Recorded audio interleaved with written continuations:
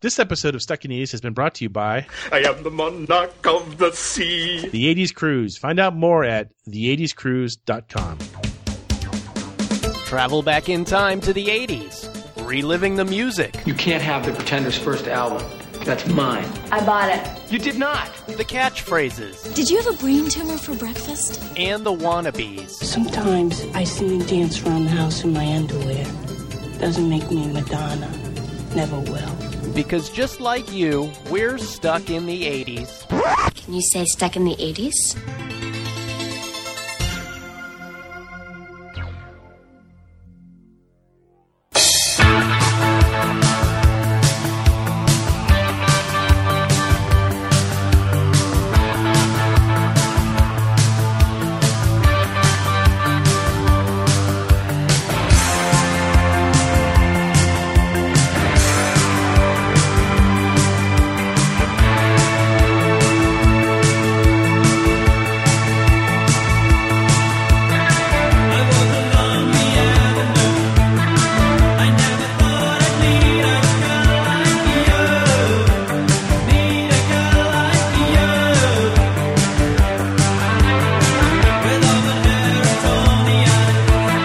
Hey, welcome to Stuck in the 80s. It's your host, Steve Spears, and today we have a special conversation with the lead singer of A Flock of Seagulls, Mike Score.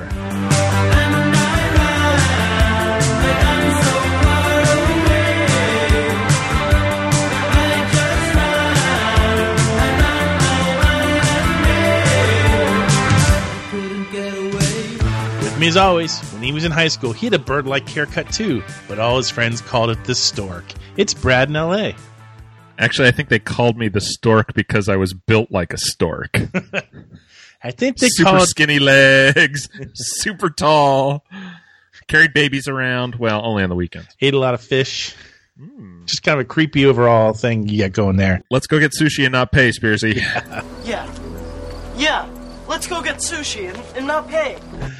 Anyway, so we, as everyone knows by now, we're going on an 80s cruise here in February. One of the bands that's playing is A Flock of Seagulls. I've bumped into Mike Score, their lead singer and founder and frontman, a couple times over the years. In fact, Brad and I bumped into him in Las Vegas, right? That's true. Well, I was out on the sidewalk, so I kind of saw him through the window. You were trashed that night. I don't think I ever made it inside that club, but people kept bringing me drinks, and I made the mistake of continuing to consume them. That was a hell of a night. You were drunk when you came to our room to pick us up. Yes, you were. I certainly got there in a big hurry. Yeah. I don't drink because drinking affects your decision-making. You may be right. I can't decide. So anyway, Mike Score and I have crossed paths a couple times over the years. I was backstage with him during the Regeneration tour back in 2000, what feels like 1997, but I'm sure it was somewhere closer to 2008. And back when we were only in our late 30s. Right. As opposed to, when all of life was still in front of us. The world laid out ahead of us. Oh, my exactly. God. I got to tell you, I mean, we just finished doing our 10th anniversary show, and people are like, does it seem like 10 years? I'm like, yes, it does. Not the man I knew 10 years ago. It's not the years, it's the mileage. That was a really fun show. That was a good show. It was a fun show. It was a lot of. I hope people enjoy it as much as we enjoyed making it. There was a lot of pressure, so it was nice to do this kind of show. We haven't done an interview show in a while, so because Mike Score is going on the 80s cruise, and because we're going on the 80s cruise, I got an opportunity to speak to him, and it occurred to me that somewhere along the line, someone gave me his phone number, which I won't reveal here, but it had the same exact area code as my phone number.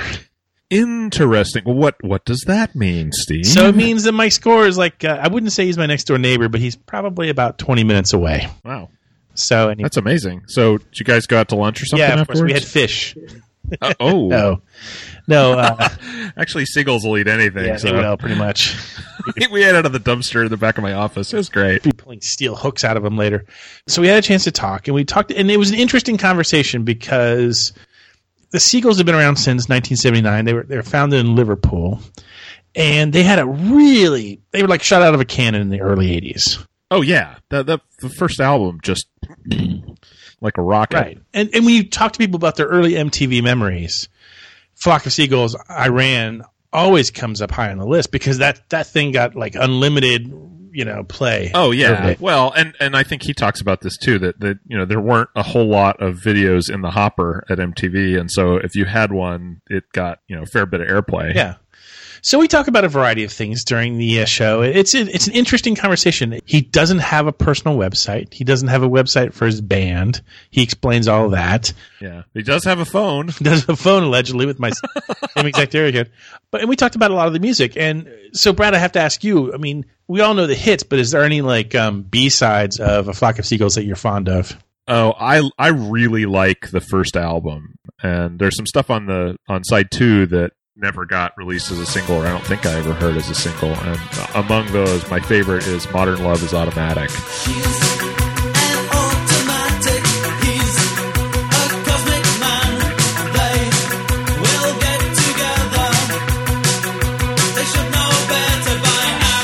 That is truly a rare cut. It'd be interesting to see. Cool song. Oh, it's such a cool song. Yeah, no, you were IMing me all week like Modern Love is Automatic. I'm like, yes. It's Flock of Seagulls week. It is. They're reborn in my eyes. They're just amazing. I went back and I was looking at all the footage of their live shows in the early 80s. And Mike and I will talk about the US Festival, which they played. If you ever get a chance, go to YouTube and do US Festival, A Flock of Seagulls. And there's this amazing video where they're being introduced on stage, and you see the band backstage like cowering behind the backdrop, waiting to be introduced, and they're literally like going to town on their fingernails. I mean, they're freaking out because interesting. In front of them is 200,000 people. It's a huge crowd. Yeah, so it's really, I mean, it's cute. Not for lack of a Mike better. Score's description of his experience on the stage is great. I love that part of the interview. One of the songs I like, and I hope that we hear it on 80s Cruise, is actually from one of their later albums. It's from 1984's The Story of a Young Heart, and the song is The More You Live, The More You Love.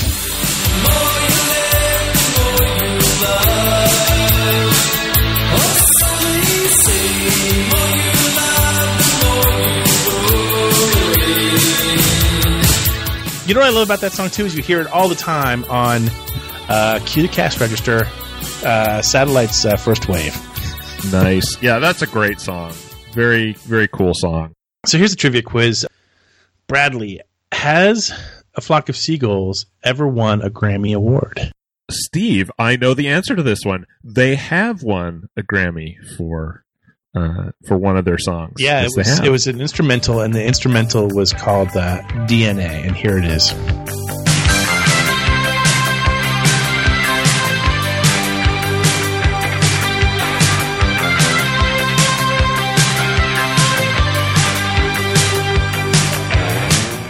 So winning the best rock instrumental is kind of like, what it reminded me of is I used to homebrew beer when I had more free time, and I always thought about entering my beer in the LA County Fair for judging. And I thought, okay, the key here is to pick a category of beer that nobody makes, and then there'll be less entries. So I kind of feel like best rock instrumental is a little bit like that. You should name your beer that. That should be the name of your beer. Best rock instrumental? Yeah. If I ever brew beer again, I'll make some of that. Oh, God, I'll never brew beer. I have all the stuff. I just don't have the time. Yeah. We should tell people that we're both drinking Bloody Marys right now, which is very rare. I haven't touched one in years. But so the show is, right now, is the high water mark from a sobriety standpoint. Steve doesn't usually let the tomato juice get in the way of his enjoyment of vodka. No, not at all. It seems like there's way too many vitamins in my stomach right now. Well, that's why it's a morning drink. There's a T-shirt logo it's for fortifying. You. Anyway, I don't want to put it off any further. One last thing I should say before we go into the interview. It was recorded via Skype. The audio is a little muddy, so you might want to put your headphones on or turn the little dial up a little bit to hear it a little bit better. Drive a little slower so the road noise isn't so bad. Mike and I are both very soft-spoken people, very sensitive, and but enough yapping. Here is our interview with A Flock of Seagulls, Mike Score.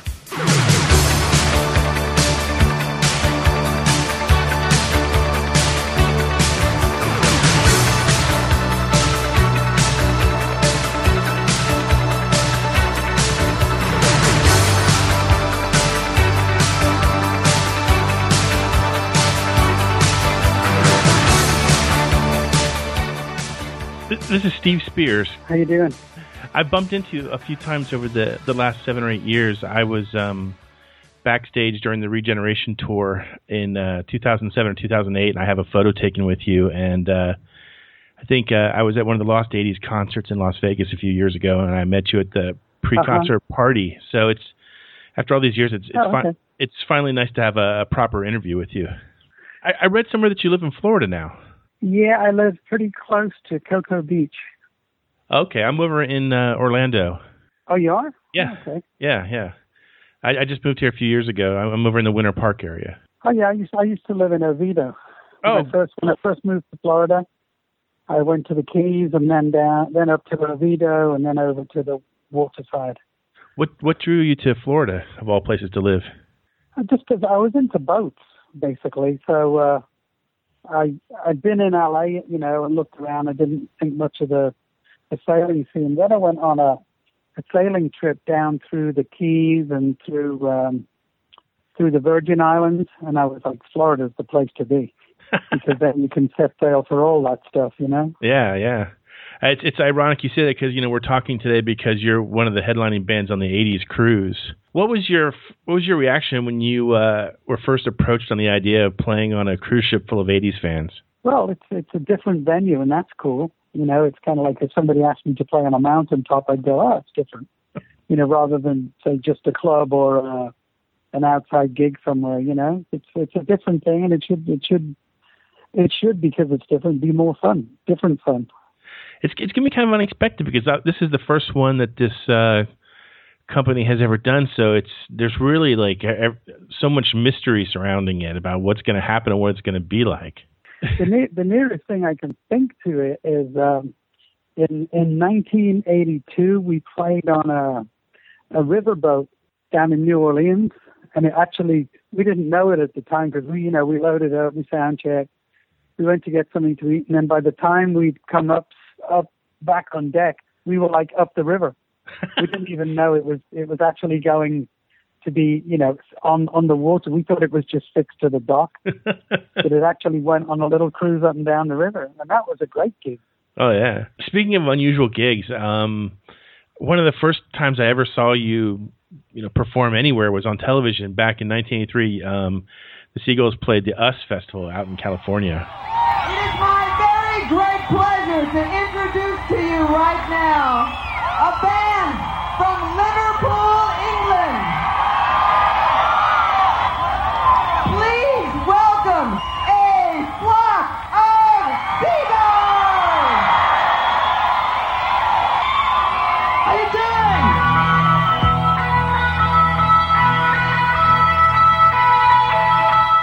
I'm curious what memories you have of that event. Well, for me, mainly flying in over the crowd in a helicopter to backstage.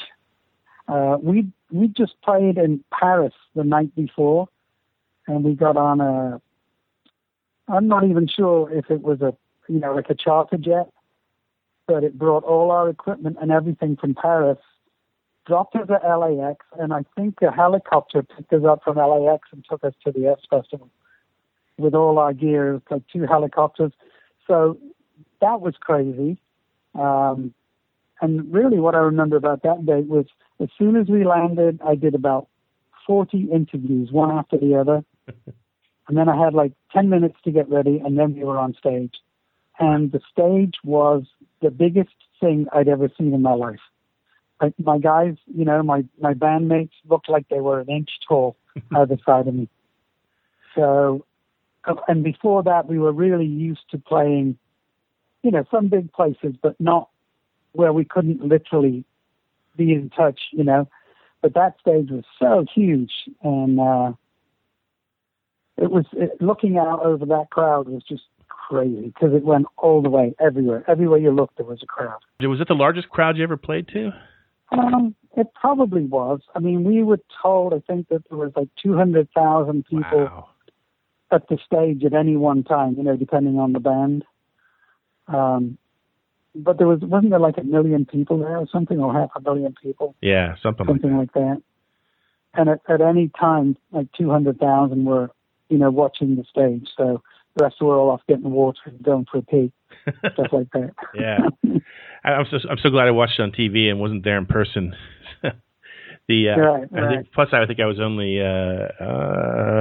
14 years old maybe at the time. So wow, yeah, you're lucky to even be there probably. Yeah, even be around, you know, to see it on TV. Yeah. They didn't do that much stuff on TV like that then, did they? No, I think they showed like it must have been on MTV. They must have shown a few hours of it like every day, I think. Mm-hmm. I remember seeing the highlights. There was no Palladia then or anything like that, you know. Yeah.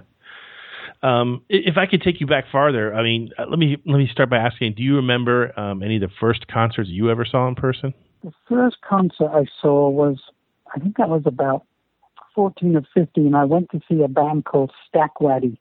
They were a real heavy blues band. And I kind of sneaked into the gig. It was in a pub. And that was one of the first. They were just real dirty, heavy blues. And after that, I started to go to the Cavern. Yeah. There was, you know, bands on every night at the Cavern. So it was simply a case of getting down there early enough so that nobody bugged you because you were young, and going and hiding until midnight when the bands came on. Was there a moment in seeing live music where you thought, oh my God, this is what I want to do? There was a time when we used to go to Eric's, which was when I was probably, 21, 22. And we used to see bands there all the time. And we used to look at them and go, wow, these guys have got record deals. And, for me personally, I was like, I'm sure I could do that, And being a hairdresser, I did a lot of local bands. I cut their hair and stuff like that. We were like a punky style hairdressers. So they used to come in there. We used to get colors and stuff on them. And that way we'd say, we'd cut their hair and then we'd say, where are you playing? And we got into that. And eventually one of the guys I met came around to my house and taught me how to play bass a little bit. And from then on, I was a bass player until synthesizers came out. And then I immediately dropped bass and went, these things look more interesting.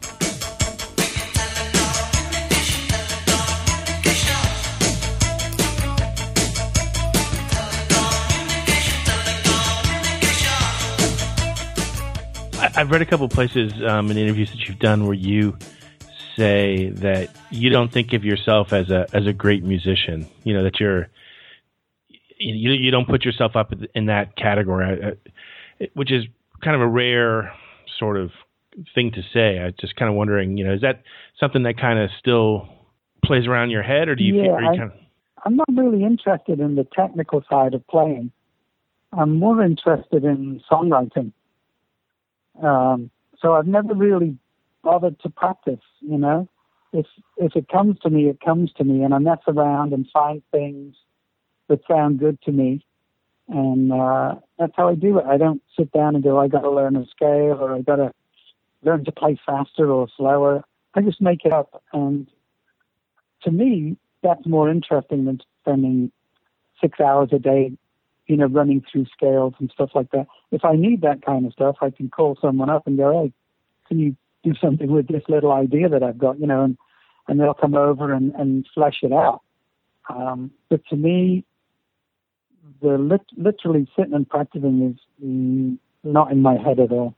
When you talk to 80s fans, they're always going to say, I Ran is the signature song for the Seagulls, but what I really love about listening to satellite radio these days is that, especially on First Wave, the DJs are playing all the other great Seagulls songs like Telecommunication and The More You Live, The More You Love.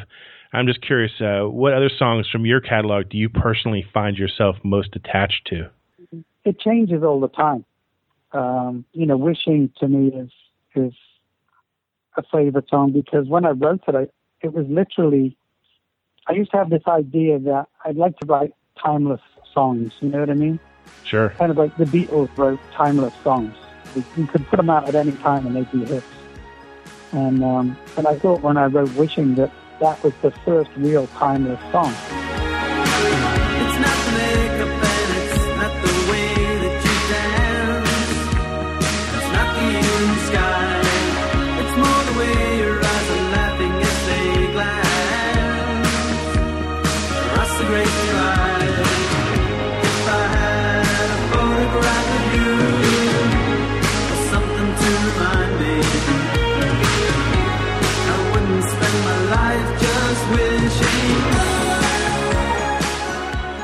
that one is like my benchmark, you know, and Space Age before that was timeless too. I think I ran it just because it was the big hit, so most people look to that, you know, it's for the iconic sound. Right, and of course the video. I mean, it got such heavy play.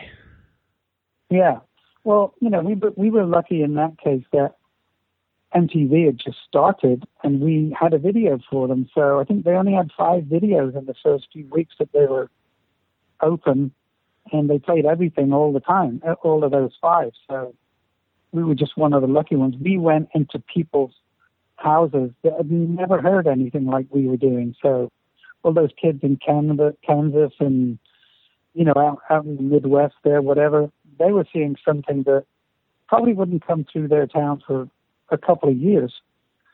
And they were suddenly seeing it on TV. So we gained a lot of fans from that, I think. Do you remember much about the filming of that video? I think it took one afternoon. I talked to the producer and the cameraman in the morning. They set up the idea, and we went out and got ourselves fancied up. Came back, and about 2 hours later, they took all the stuff away to edit it. As far as I remember, we went into the record company the next morning. We saw it. Everyone agreed that it was pretty cool, and it was off to MTV, and I think it was on 2 days later. Oh, my God, what a turnaround. Yeah, it was quite a... From never having heard of what a video is, suddenly having one on MTV was like, you know, like the flash going off, you know what I mean? It was like zoom, it's there.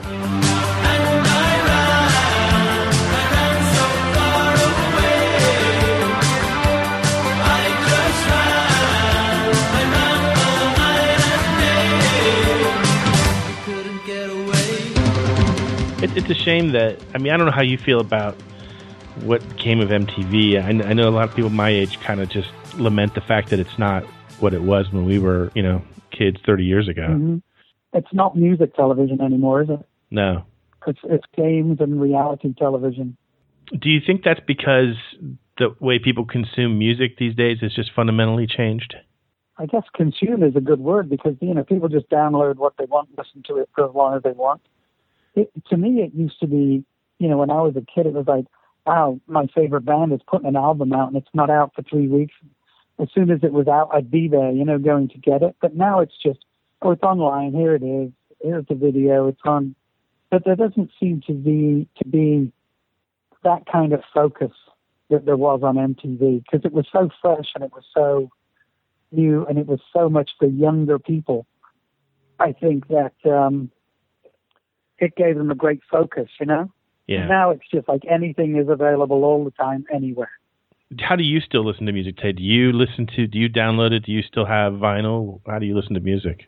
To tell you the truth, I haven't listened to any new stuff because every time I put the radio on and try and find something new that's good, it's all rubbish. Oh yeah, I agree. It all sounds it all sounds the same to me. If you listen to heavy metal, it all sounds like one song. If you listen to alternative, it all sounds like the same song over and over again. I've gone kind of backwards. You know, I listened to what I listened to before the 80s came along. My favorite thing right now, which I just started listening to again, is War of the Worlds, the Jeff Wayne War of the Worlds album. And that's how it was for the next 10 nights. A flare spurting out from Mars, bright green, drawing a green mist behind it, a beautiful but somehow disturbing sight. Ogilvy, the astronomer, assured me we were in no danger. He was convinced there could be no living thing on that remote, forbidding planet. The chances of anything coming from Mars are 1,000,000 to 1, he said. It's like a rock opera. And I listen to a lot of stuff that I used to listen to because it's difficult to find anything where I literally go, wow, that's really cool. Oh, I'm the same way. I think everything I listen to these days is recorded between 1974 and 1987, maybe. Right. Yeah, because even the late 80s, I was kind of tuning out because I thought that the music had changed too differently for what I really wanted anymore.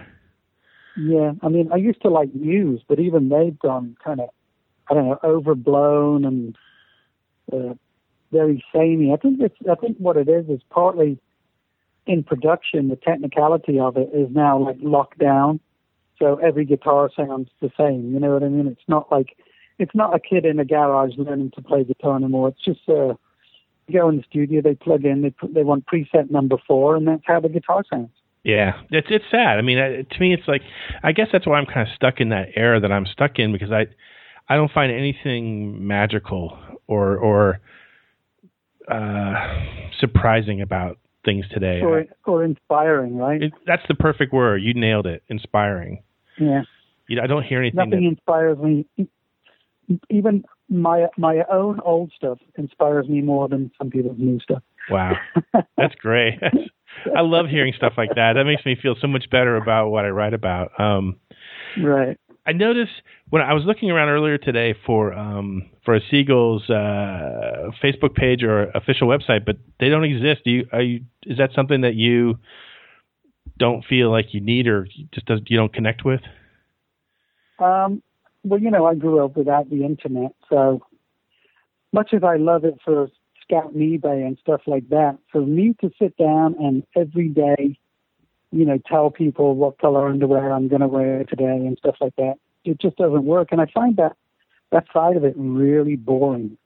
You must have a Twitter account. You must have a web account. You must have everything, and it's like, I don't want to spend my whole day just filling in a website with rubbish, It might cost me fans and it might cost me gigs, but I'm not going to, I have other things in my life besides a flock of seagulls, so I don't want to spend my whole day just trying to fill up a web page with interesting non-facts.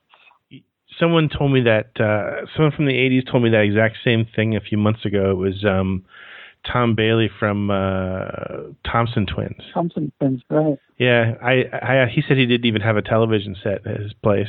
Well, that's going a bit far.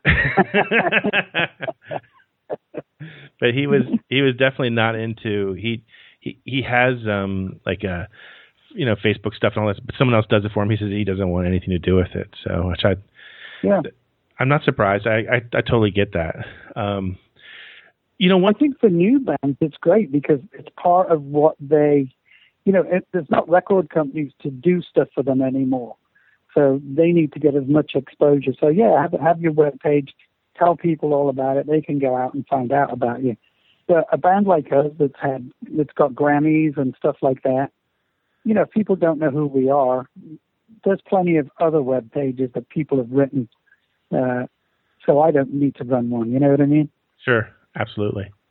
A few years ago, it's probably been more than a few years ago now, but I've got to the age, I'm 47 now, where everything feels like, if it was even 15 years ago, it still feels like it was a few years ago. VH1 had a TV series, Bands Reunited, and, the Seagulls were on there, and I thought it was a really amazing episode. I thought that was really, you learn a lot about the band. It was a fun thing to watch. I was just curious what your experience was like on that show, or what your memories are of that. Well, first of all, I didn't want to do it. And then I thought about it, and I was like, okay, if I don't do it now, it may never happen. So, we got together, and we practiced, we rehearsed a little bit, and everything seemed fine. But then after a few days and a couple of gigs, it's the same things that broke the band up in the first place started to reappear.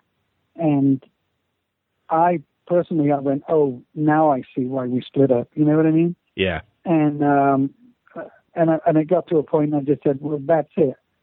I didn't want to carry on with this in the first place when this happened, and I don't want to carry on with it now after it's happened. So I just said, I'm going to go back, and I own the name of the band and all that stuff. So I just went back to my new version, and it makes me much happier. It was great for the nostalgia, and it was great to see the guys again and play, and it did have some magic, but it had the same problems. Sure. It's like going on a date with your ex-wife. You suddenly realize why you got divorced in the first place. Exactly. That's just, it's a perfect balance right there. Yeah. So what future plans do you have for the Seagulls, or do you see yourself focusing more on your solo material? Well, right now, to me, the Seagulls was basically a product of the 80s. And that little body of work right there captures the 80s. My solo stuff, I've actually always wanted to do a solo album.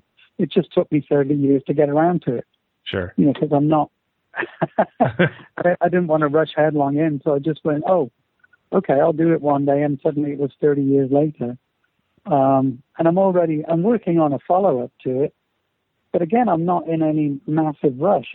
The good thing about not having a record deal is you do things at your own pace and stuff like that.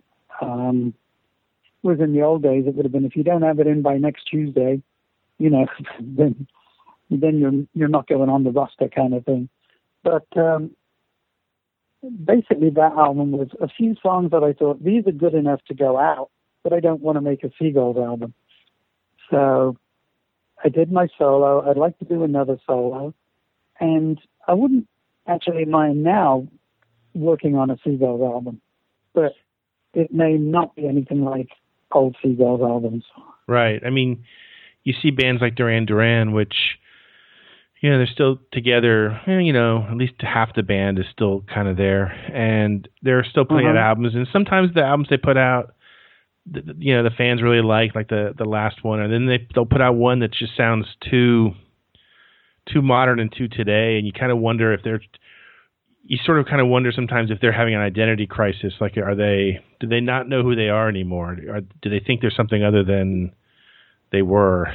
And well, the thing is, I think that's not the band's problem. That's fans' problem. The fans want a band to stay as it was when it was a big hit and when it affected their lives. But the people in the band, they want to move on and write different songs, and they're influenced by the last, say, 30 years of music, whatever they've listened to. So to expect any band from the 80s to write another album like the 80s is kind of ridiculous, really, because it's going to have different influences to what they had in the 80s. Right. So it may be great for fans if Duran Duran come out with another Rio or something, right? Sure. But it probably it's not that exciting for the band to do that. I mean, I've been asked a million times, can you rewrite I Ran? And I go, no, because I Ran wrote itself. And I don't go out and go, I'm going to write an I Ran. I just play around and something comes to me, and I don't know whether it's going to be modern or nostalgic or old or heavy or country or alternative or ambient. I don't know what it's going to be, Sure. So I think fans have to give the band a chance to show them where they're at now, not stick them in a cubby hole from 30 years ago. I really appreciate your time tonight. Really, like I said, looking forward to seeing you again play live. We're playing at the Hard Rock, right? Oh, in Orlando? Yeah. No, I didn't, because you don't have a website or a Facebook page. We're playing there on July the 30th. Oh, okay. Well, I'll try to make that then. At the Hard Rock Hotel, the Velvet Sessions. The Velvet Sessions. I've never been to one of those. I've been wanting to go. Really good. Yeah, the Psychedelic Furs were just there, I think, a few weeks ago, and I wasn't able to make it. Excellent. If you want to get down there, that's where we'll be. Okay, that sounds good then. Hey, Mike, I appreciate the phone call. This has been a great conversation. All right. Thanks a lot, man. Have a good night. All right. Talk to you soon. Bye.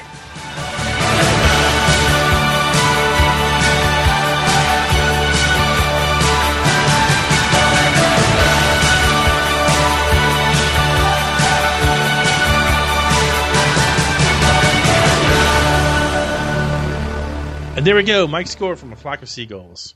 What surprised you, do you think, about that interview? Well, I was kind of surprised at his candor about, I'm not a very good musician. I don't have any interest in being a musician. Who wants to practice? I found that hilarious.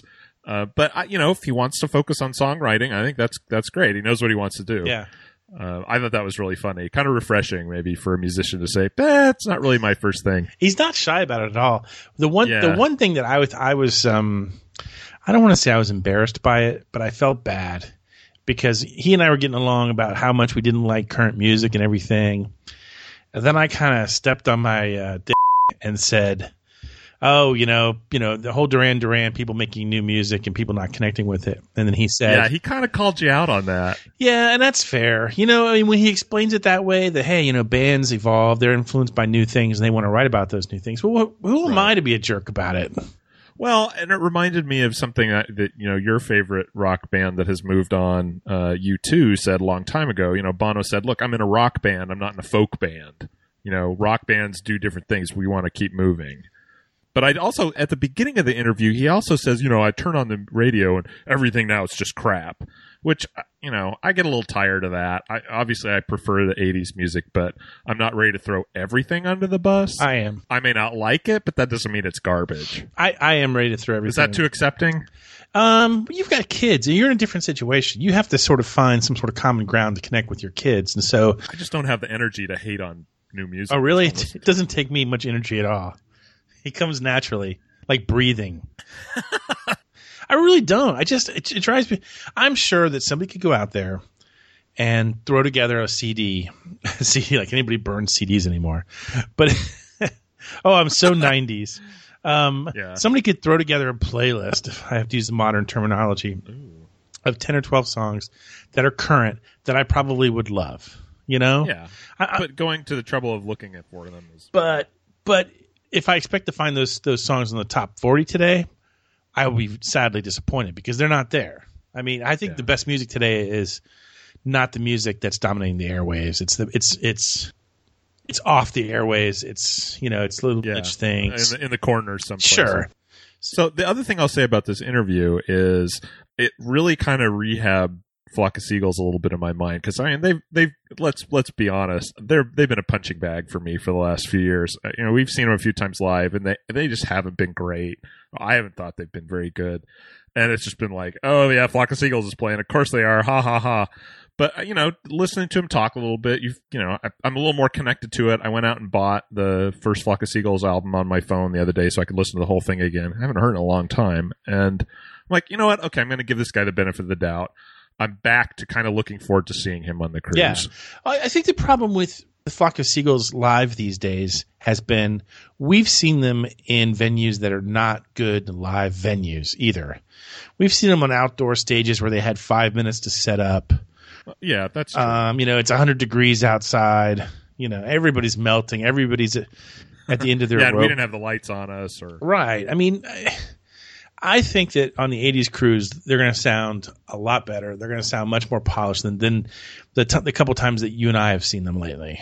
So I'm looking forward to it, and I'm grateful that that they were there in the early 80s. I mean, that music, those core 6 or 7 songs that we all know by heart are important to me in the foundation of the 80s sound. Yeah. So to me, they're always going to be an important player. Yeah, I agree. And I think most of it rests on... I mean, they had some other hits, but I think a lot of it rests on that first album. One of the things that I didn't realize... Did you know that first album is... People say it's a concept album about being abducted by aliens? Yeah. I had no idea. I found that out this morning. I'm like, really? Yeah. Yeah, I mean, it's unusual. You don't think of a new wave band as doing a concept album. And keep in mind, at the time, too... in the early 80s with MTV too, the idea of what an album was already starting to be diluted. I mean, concept albums kind of died for lack. I mean, whether people want to acknowledge it or not, those died in the 70s for the most part. Yeah, I can think of a couple examples in the 80s. Yeah, but they weren't ELO's Time. Sure, but they were albums. They were bands that weren't like MTV bands. Good point. I mean, MTV. For as much as we loved it in the early 80s, it had some negative effects on music too. I mean, and one of the negative effects it has was it kind of demolished the idea of or the magic and the mysticism of an album. Well, that's an interesting point. I hadn't thought about that. Do you think that MTV was the beginning, the seeds of the singles culture that we have now? Well, I mean, the singles cultures had been around before. I mean, I remember buying 45s. Yeah, you're right. Before then. But I think there was a time when albums became very special as an art form. And I don't think MTV did it any favors whatsoever. Fair enough. You know what else would be fair enough right about now? The Seggies.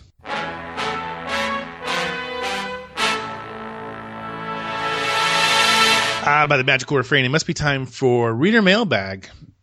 In the wake of our 10th anniversary episode, which we released on July 22nd, 10 years to the day after the very first episode of Stuck in the 80s. The mind boggles. It does. We got a couple of emails. So one is from Beth in Turkey, who will be on the 80s cruise with us. Woohoo! Brad, what does she have to say?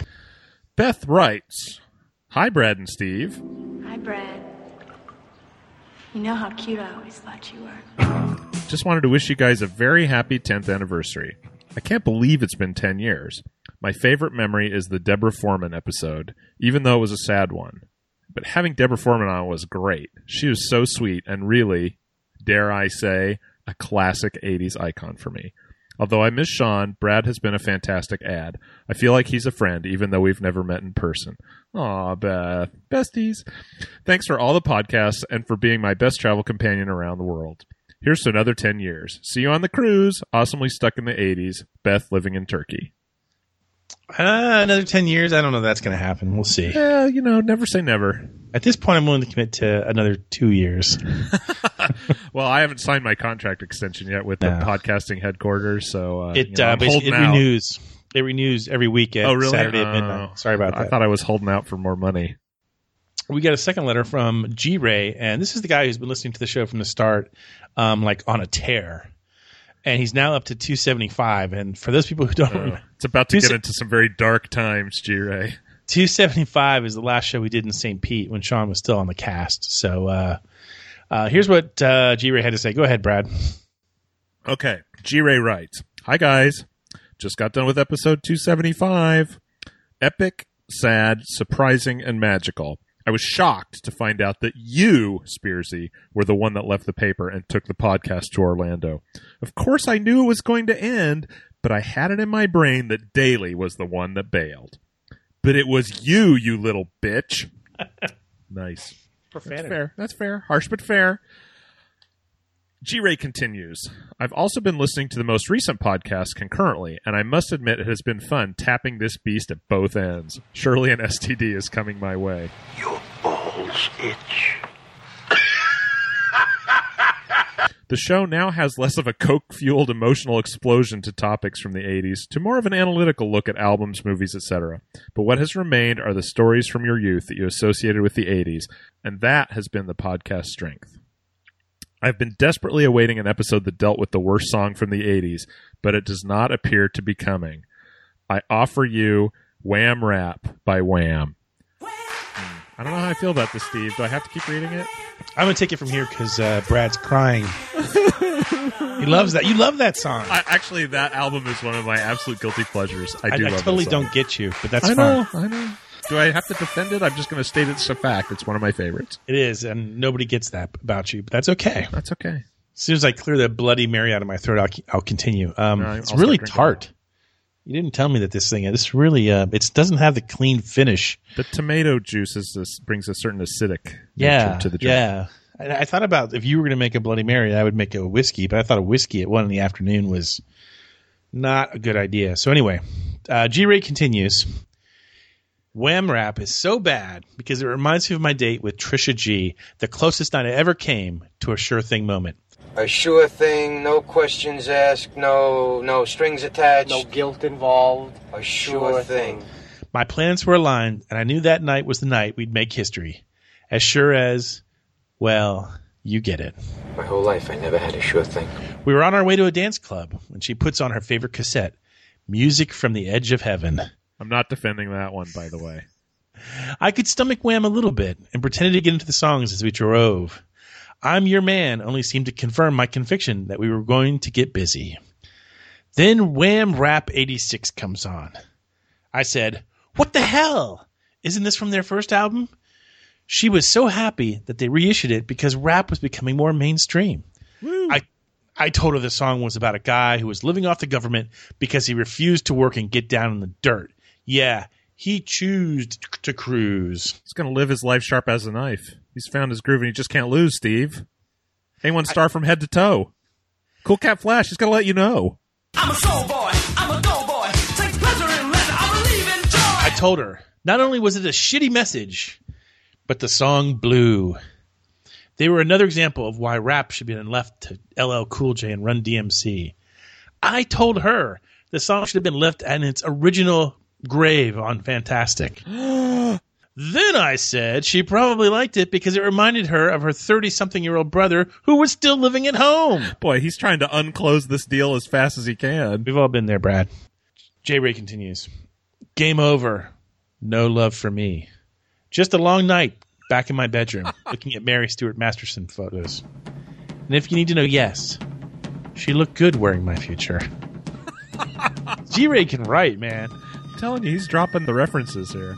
G-Ray concludes, since you probably have no sad story associated with Wham Rap, you have overlooked its place as one of the worst songs of all time. I will forgive you, because I am stuck in the 80s. G-Ray.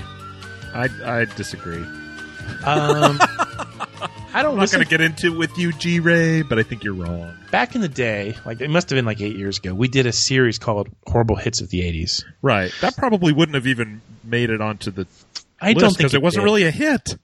Well, what we did was it was 10 episodes, and we went through each year, and we looked at the top 100 hits of each year.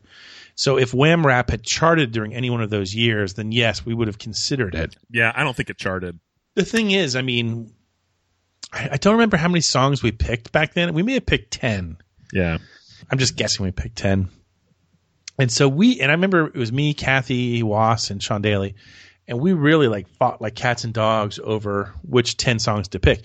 Yeah. And for the most part, it wasn't difficult. There are a lot of really bad songs. Yeah, there's some turkeys. There are some turkeys. So when you look at Wham Rap, you're kind of like, yeah.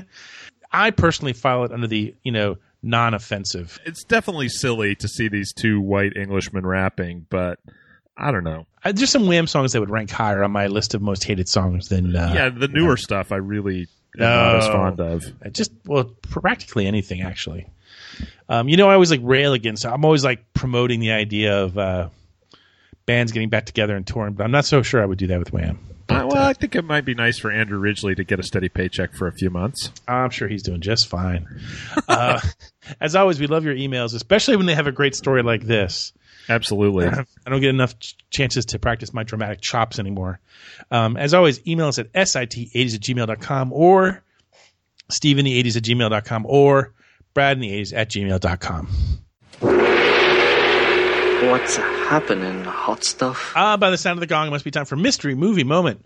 As you might remember from a few weeks ago, we had a what I considered to be a very mysterious movie montage. Ooh. But it wasn't all that mysterious. Plenty of people got it. So the montage is basically 5 movies, all female parts. Seen the new Playboy? Good?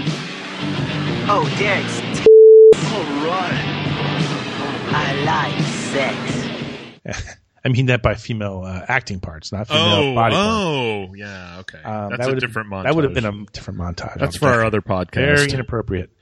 So the idea was, if you can get all 5 of them, and you got to name the movie and the actress, then we will enter you for the drawing to get the autographed photo of the lovely, the talented Leah Thompson. Yeah.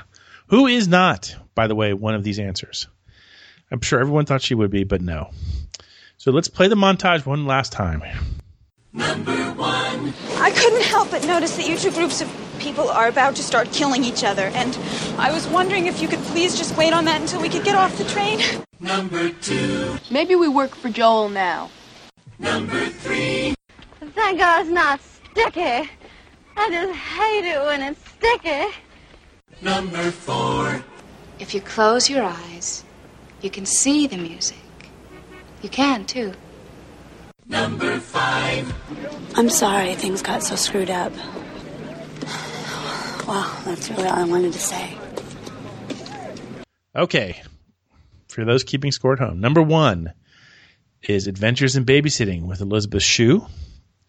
Number 2, Risky Business with Rebecca De Mornay. Woohoo!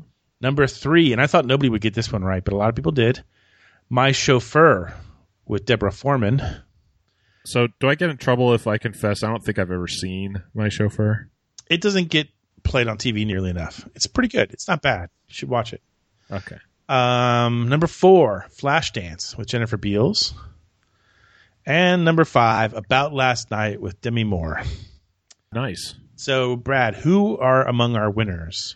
Our winners of this prestigious montage contest include Dangerous Dan in Chino Hills, Chicago Neil, Carol Jansen, Tim Danner, Ryan the Pirate in Nashville, DJ in Clinton, Robert Jordan, Tom telling Krob to go to hell in Austria, Richard in Ettalong Beach, Australia, and Bryant in Northern Virginia. Let's spin the wheel and find out who won the autograph photo.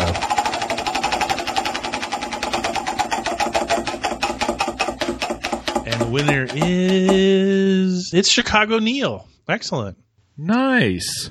Okay, so all right, Neil, Chicago Neil. Send us your snail mail address and you get the photo of the lovely Leah Thompson. Mail me one deep dish pizza and I will mail you a photo. Oh my God. Speaking of deep dish pizza, something I never thought we'd go on a tangent on today. But here in Florida, they don't really have deep dish pizza. No. We have no indigenous pizza here. Wow, just like the German food problem. But for some reason, the grocery store in my neighborhood sells the frozen deep dish pizzas from Pizza Uno, I think it is. Do you want to know why they sell those, Steve? Why? Because they got some demographic information that you'd moved into the neighborhood. Well, it's paying dividends. We got to stock this stuff. Because I buy it every week nearly. I know it's crap. I know that A, it's not good for me, and B, it's not even a good representation of deep dish pizza. But I don't care. I don't care. In the meantime, pay attention. Here's this week's mystery clip. What about that school in Laredo? Did you burn it down? No way, guy. We don't do schools. If you know it, email us at sit80s@gmail.com, Steve in the 80s or Brad in the 80s @gmail.com. Tune in next week to find out if you are a winner. The Mystical Refrain of Name That 80s Tune. Hey, you know the deal here. We play a segment of a song from the 80s. If you get it right, you get entered into a drawing for the beloved Stuck in the 80s bottle opener. Wow, this is like a twofer podcast. We're giving away 2 things. Making Brad do twice as much work. Well, still just one trip to the mailbox. 3 times if you consider he has to edit the show. That's just part of the ground we walk on. Pay attention. Here was last week's clip. That's I Drove All Night by Cyndi Lauper.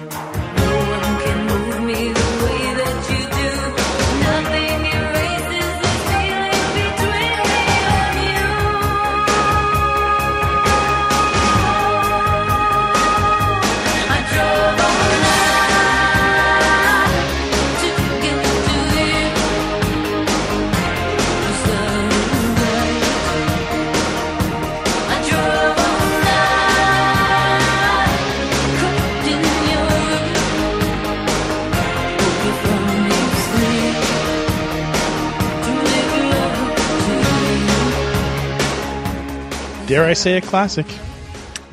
Really, again, I'm trying to find stuff to annoy you, and I didn't do a good job. No, I like Cyndi Lauper. I mean, not as an interview person, but as a musician. It's just late 80s. That's a cool song. No, in my mind, her stuff is pretty timeless. So, yeah. Read some of the winners. That's true. It's true. Okay, so winners. We got a bunch of winners. I wasn't sure how many people would get this, but here we go. Winners this week include Charles from Yorktown, Josh in Too Hot, Birmingham, Lisa from Norman, Oklahoma, Edward in El Paso, Oswaldo Jimenez, Matt in Connecticut, Pinhead, Sean Fitzgerald, Sabalon in Georgia, Peter Ryan, Scott in New Hampshire, Phil from Adelaide, Marie of Bradenton, Florida, Trinette Mackey, Angelic from Croatia, and Joseph Purdue. And let's spin the wheel and find out who wins the bottle opener.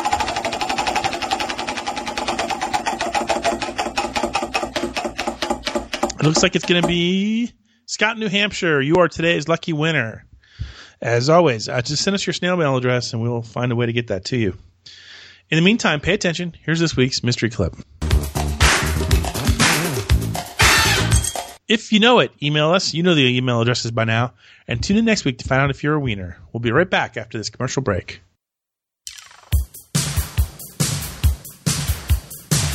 Cruise back to the 80s on the first ever 80s cruise.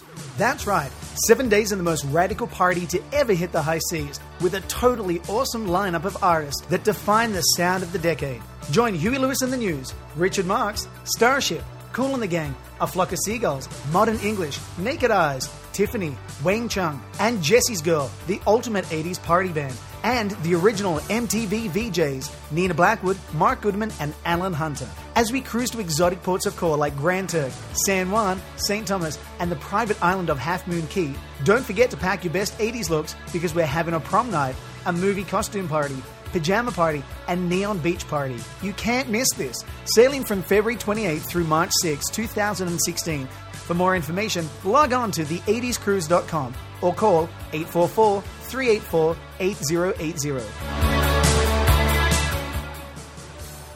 And we're back. We have a few minutes left. And I know we've been yapping a lot about the 80s Cruise this podcast. But it's only because time's running out and we don't want you to miss it. I have been in touch with the cruise organizers. It's not me. It's another company that puts on the cruise. I'm just a marketing partner. But I hear from them that they have a special deal going on right now. If you make your reservation by August 14th, you can skip the deposit, which is pretty cool. So I got that going for me, which is nice. Also, the marketing director tells me that there's only 3 cabin categories that are still like wide open. Wow. And so the boat's filling up. Yeah, it's filling up fast. And there's a couple categories that only have about 5 cabins left. So if you are serious about coming, now's the time to like do something about it. So steerage class, where we are down like 40 feet below the waterline, that's full, right?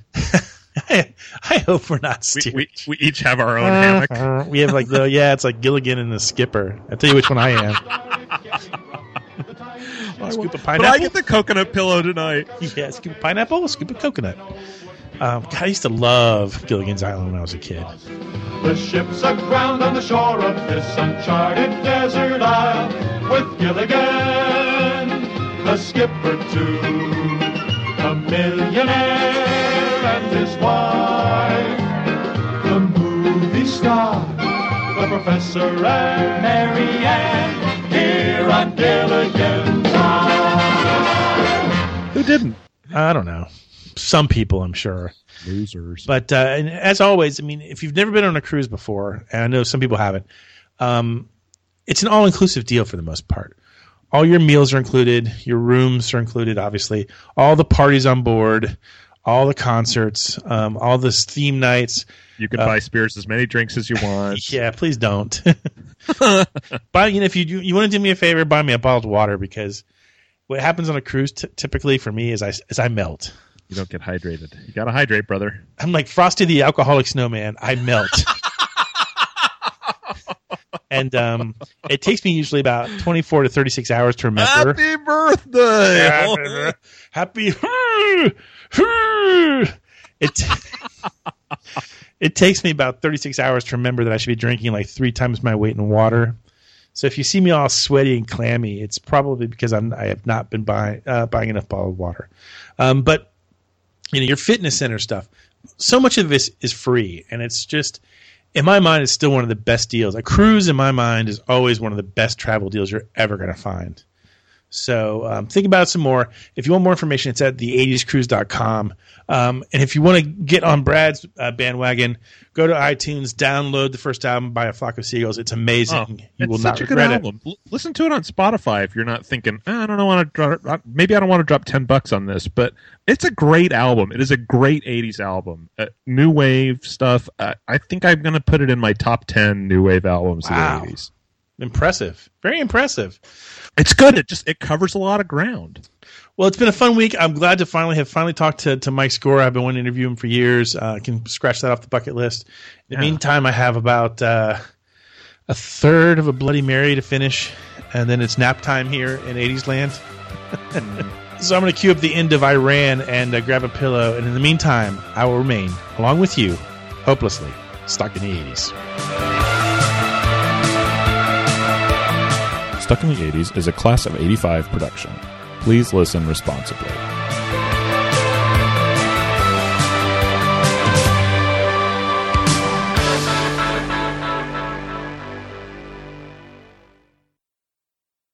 See, that's how you do it, my friend.